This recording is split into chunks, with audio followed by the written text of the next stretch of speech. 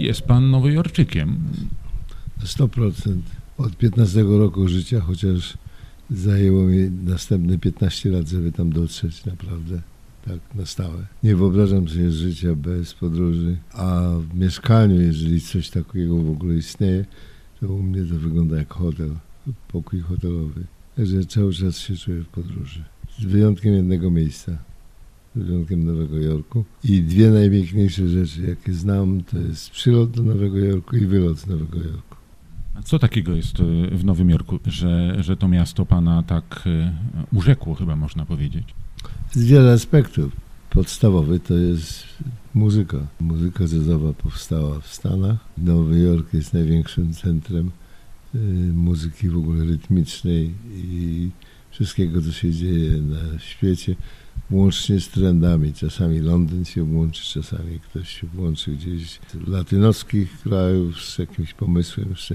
Ale generalnie muzyka rytmiczna to jest Nowy Jork. Tak sobie pomyślałem, że niektórzy to mogą zazdrościć. No, Michał Urbaniak to ma tak fajnie, po świecie się porusza. Ma pan w ogóle czas na chociaż odrobinę zwiedzania? Czy to jest tak, że jak przyjedzie pan gdzieś, to hotel, próba, hotel i wracamy do Nowego Jorku, czyli do domu? No, raczej tak.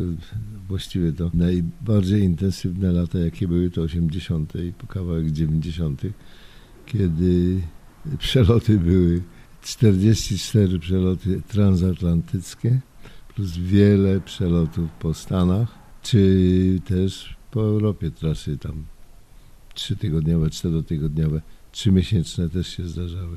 Z reguły to takie zwiedzanie polegało na lotnisko, taksówka, hotel, próba, hotel, koncert, hotel, taksówka, no i tak dalej.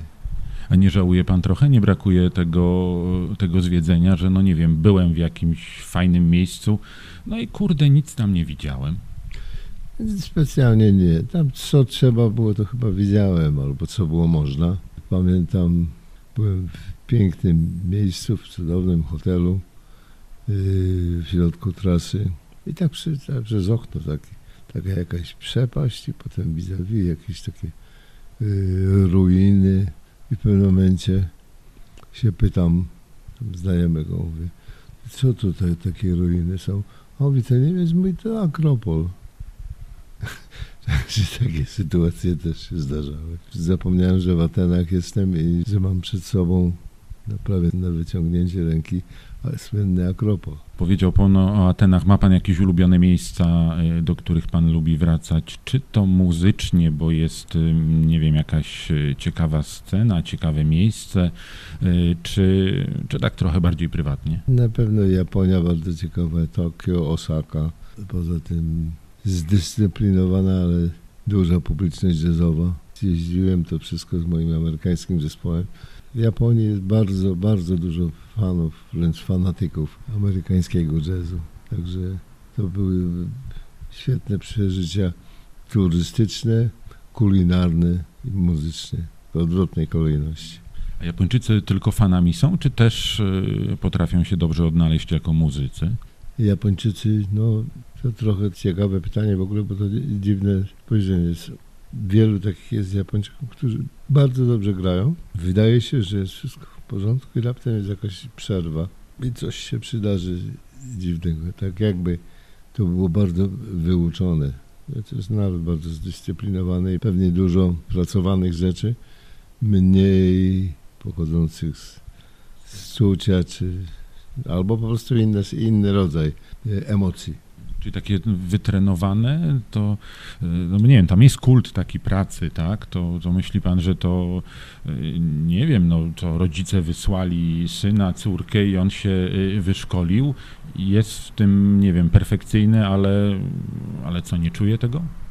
No, najczęściej o tym mówię. Zresztą w ogóle o szkolnictwie muzycznym mam takie zdanie bardzo kontrowersyjne, że za dużo ludzi studiuje muzykę niepotrzebnie, robiąc sobie i innym krzywdę. I to w każdym rodzaju muzyki, a jeśli chodzi o muzykę rytmiczną, to w ogóle jak można, bardzo trudno jest uczyć w Polsce, na przykład w kraju, który w ogóle sam ma kłopoty z rytmem, uczyć muzykę rytmiczną, to w ogóle uważam, że to jest nie najlepsze. Oczywiście fajnie się nauczyć pisania nut, tam, być sprawnym, jakiejś dyscypliny, pracy nad sobą, ćwiczenia, ale generalnie to ktoś ma talent, to szkoła nie zaszkodzi.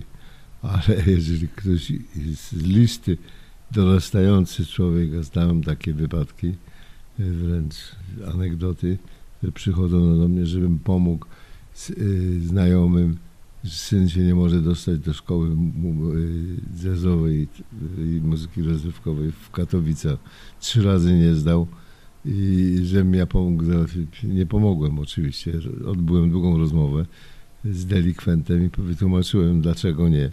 A jeżeli się uprze i będzie miał tyle siły, pasji i siły przebicia i jakiś talent, to się dostanie sam. A jeżeli ja mu pomogę i przez to, że kogoś znam, poproszę, to nic mu nie da, krzywdę mu zrobię. No zrozumiał i się wycofał. I nie wie pan, zdał potem, czy odpuścił? Nie, w ogóle zajął się czym innym. Tak jak powiedziałem, szukaj sobie, co cię naprawdę kręci. Nie to, że będziesz miał jazz naokoło i fajne towarzystwo, bo z tego, co z rozmowy wynikało, że mu się podobało w ogóle pomysł ze spisu różnych szkół, że jazzowa będzie fajna, bo tam fajni ludzie przyjeżdżają z całej Polski i będzie wesoło. A po życiu potem wesołe nie będzie. To jest szansa, że jak spotka pana, to powie: panie Michale, dziękuję, dał mi pan ważną radę życiową. Jestem tego 100% pewien.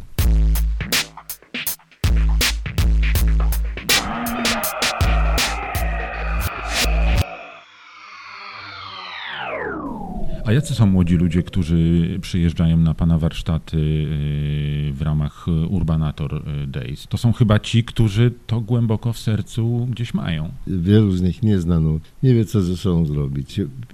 Często boją, śpiewają, jak to się przysłowiowo mówi, w łazience czy pod prysznicem i mają talent, mają pasję, kochają muzykę i nie mogą, mają możliwości coś z tym zrobić. Dlatego ta misja Urbanator Days, żeby przyszli, spotkali innych podobnych i żeby spotkali się z muzykami, którzy z ojczyzny jazzu przyjeżdżają i aktualnie grają na scenach światowych. To nie są ludzie, którzy 20 lat temu byli zawodowymi muzykami, stali się profesorami, bo założyli rodziny i stabilizacja i już uczą tego, co się kiedyś nauczyli.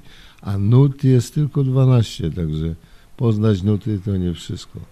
Zostaje potem coś z tych warsztatów? Ci młodzi ludzie, nie wiem, przyjeżdżają dalej, czy potem może spotykacie się już na scenie jako, powiedzmy, koledzy, nie jako nauczyciel i uczeń, czy to w większości przypadków ich taka raczej jednorazowa przygoda? To zostaje, poza tym jest działalność online, są różne wydarzenia online, gdzie oni uczestniczą. Mało tego, powstało wiele zespołów, wielu solistów nagrodzonych. Jest na przykład 2 muzyków, których spotkaliśmy na warsztatach chyba 10 lat temu w wiejskim klubie jazzowym w Gomunicach pod Radomskiem. Gitarzysta i basista dostali nagrody, kupili sobie sprzętu, w tej chwili są zawodowymi muzykami i grają. Oprócz tego takie zespoły jak EAPS, czy P-Unity, czy piosenkarka Monika Ulrich też dostała nagrodę. Po prostu nagrodzeni ludzie i ludzie z talentem wyszli z Urbanator Days. Marek Pędziwiat, który zaczął od rapowania, w tej chwili jest jednym z najbardziej wziętych aranżerów i pianistów jazzowych. I on się dzięki Urbanatorowi dowiedział się, że to jest jazz i co to jest jazz. Rodzina Urbanator Days to ile osób? To w 1000 idzie. Oprócz tego od czasu do czasu wydajemy płytę. Jest płyta Urbanator Days, gdzie są goście z warsztatowiczów sprzed paru lat w tej chwili. Biorą udział w nagraniach i grają. W tym roku było skromniej, ale chyba nie gorzej. Skromniej. No, wszystko jest skromniej.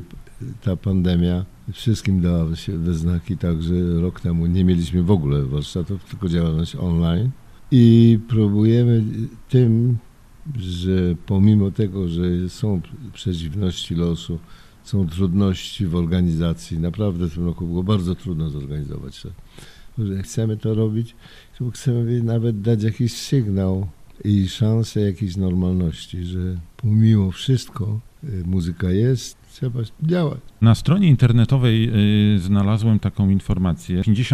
60 nagranych albumów, 25 ścieżek dźwiękowych i 0 dni bez komponowania. To tak faktycznie jest? No u mnie tak to powiem było i jest, ale takie życie fajne. No. Tak. Ciągle coś gra w głowie, ciągle coś się notuje, ciągle są pomysły. Często właśnie w nocy, w środku nocy i bardzo często biegnę do komputera, żeby zanotować pomysł i okazuje się, że zapominam się i patrzę na zegarek, a to już 10 rana. Zacząłem notatki o 4 w nocy. To jest jeden aspekt. Drugi, że ciągle coś mi gra w głowie. I zdarzyło mi się z jednym utworem tak, że co parę lat on przychodzi, taka melodia, i ja biegnę do komputera, próbuję zanotować, okazuje się, że ja to nagrałem parę lat temu, że to już było. Taki autoplagiat, można powiedzieć. Albo gorzej, plagiat też mi się zdarzył, że nie moje, ale chciałem notować i potem okazało się, że ja to znam z jakiegoś nagrania kogoś. Weather Report, czy jakiejś śpiewaczki, czy śpiewaka, chyba śpiewaczki najbardziej, R&B, bo kocham tą muzykę. Ale wydało się na tyle wcześnie, że nie trzeba było się tłumaczyć. Nie trzeba, bo przecież nie dokończyłem.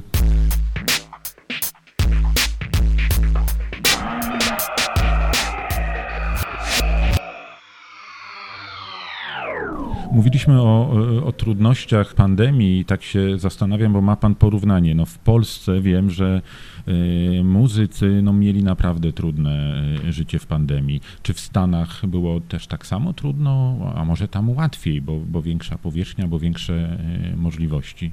Też podobnie, trochę może inaczej, ale też niełatwo, bo to ograniczyło przede wszystkim publiczność. No i zakazy, i te ograniczenia w podróży, ciągłe zmiany, a szczególnie w działalności międzynarodowej, a mieszkając w Nowym Jorku właściwie się strasznie dużo podróżuje stamtąd i co chwilę jakiś kraj zmienia przepis, zmienia linia lotnicza, zmienia, także to bardzo utrudniło, wręcz zastopowało. Na pierwszy rok to w ogóle prawie nie było grania, jeden koncert w roku. No i jak pan funkcjonował, skoro to granie, to podróżowanie było tym sednem życia i co, wstawał pan rano i co sobie myślał? Niestety poszło w drugą stronę. Nie wstawałem i szczerze mówiąc się pochorowałem. Parę razy w szpitalu byłem. Po prostu nie umiem żyć bez działalności, a działalność była tak ograniczona i tak strach był i taka była ta presja niewychodzenia na początku, to wszystko, że ja właściwie dużo spędziłem czasu, tak jak mówię, albo w łóżku w domu, albo w szpitalu.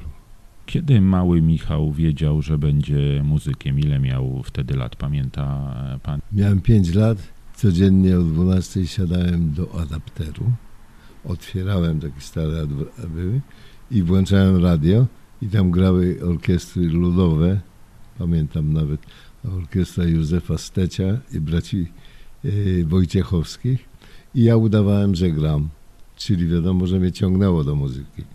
Potem popisowym numerem moim, o którym byłem strasznie zły na rodziców, ale w czasie jakichś przyjęć, imienin czy party w domu ja musiałem pasodoble tańczyć, bo tańczyłem jakieś pasodoble.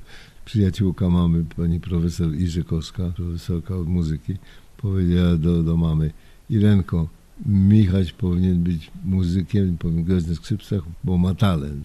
No i tak się zaczęło i tak się kończy. No. Trzeba było pana gonić do grania i rodzice mówili: siadaj Michał, ćwicz, czy to raczej rodzice mówili: wstań Michał i już nie ćwicz? Nie, ani w tą. Po prostu ja miałem taki glejt, że mogłem do szkoły nie pójść, jak ćwiczyłem na skrzypcach. Także często korzystałem z tego przywileju, a kiedyś, kiedy był konkurs ogólnopolski, a ja byłem jeszcze w podstawowej szkole, to był konkurs dla liceów i wyższych szkół, to był konkurs mozartowski, to ja ćwiczyłem nawet do 9 godzin dziennie. Ale to z wyboru, nikt mi nie kazał, po prostu chciałem. Mama zaszczepiła może coś takiego, że ambitny byłem. Oprócz wszystkiego, że chciałem, ale to mi sprawiało przyjemność. Ja nigdy nie czułem się zmuszany do zajmowania się muzyką w jakimkolwiek aspekcie. 9 godzin to, no rzekłbym, imponujące i tak nawet troszkę, mógłbym powiedzieć, niepokojące. 9 godzin? No tak, ale to mogę jako anegdotę powiedzieć, że drugą pasją w pewnym momencie życia stał się tenis. I kiedyś w Sztokholmie graliśmy 9 godzin w tenisa tego samego dnia. Także ta 9 gdzieś się powtórzyła. Skrzypce, tenis, jeszcze jakaś inna pasja Michała Urbaniaka? Podróże. Wysiadanie z autobusa czy samolot, pociąg. Uwielbiałem, taki okres był, kiedy się po Europie jeździło na tak zwany Euro Pass, wszystkie pociągi na 3 miesiące, z góry zapłacone. Także nieraz zamiast hotelu jeździłem pociągiem, te wszystkie Orient Expressy, wszystko zjeździłem wzdłuż i wszerz. Teraz powrót do Nowego Jorku, czy jeszcze gdzieś dalej? Tutaj jest działalność w Europie, jeździmy teraz, a po Nowym Roku Nowy Jork. I tam znów następna płyta w nowej technologii, to w studio w Nowym Jorku nawet nagrywam z Warszawy niektóre partie. Taka super technologia, że jestem połączony ze studiem w Nowym Jorku. Może pan o sobie powiedzieć, że jest spełnionym muzykiem? Słowo spełniony to jest trudne. Na pewno tak, tylko żeby to nie znaczyło, że to koniec czegoś, bo ja ciągle coś planuję muzycznie, ciągle są pomysły, ciągle coś gra, czasami coś, co już było, tak jak opowiadałem, czy plagiat swój, czy jakiś, ale często coś nowego i notatki i następna płyta. Czego życzyć Michałowi Urbaniakowi? Końca pandemii i zdrowia.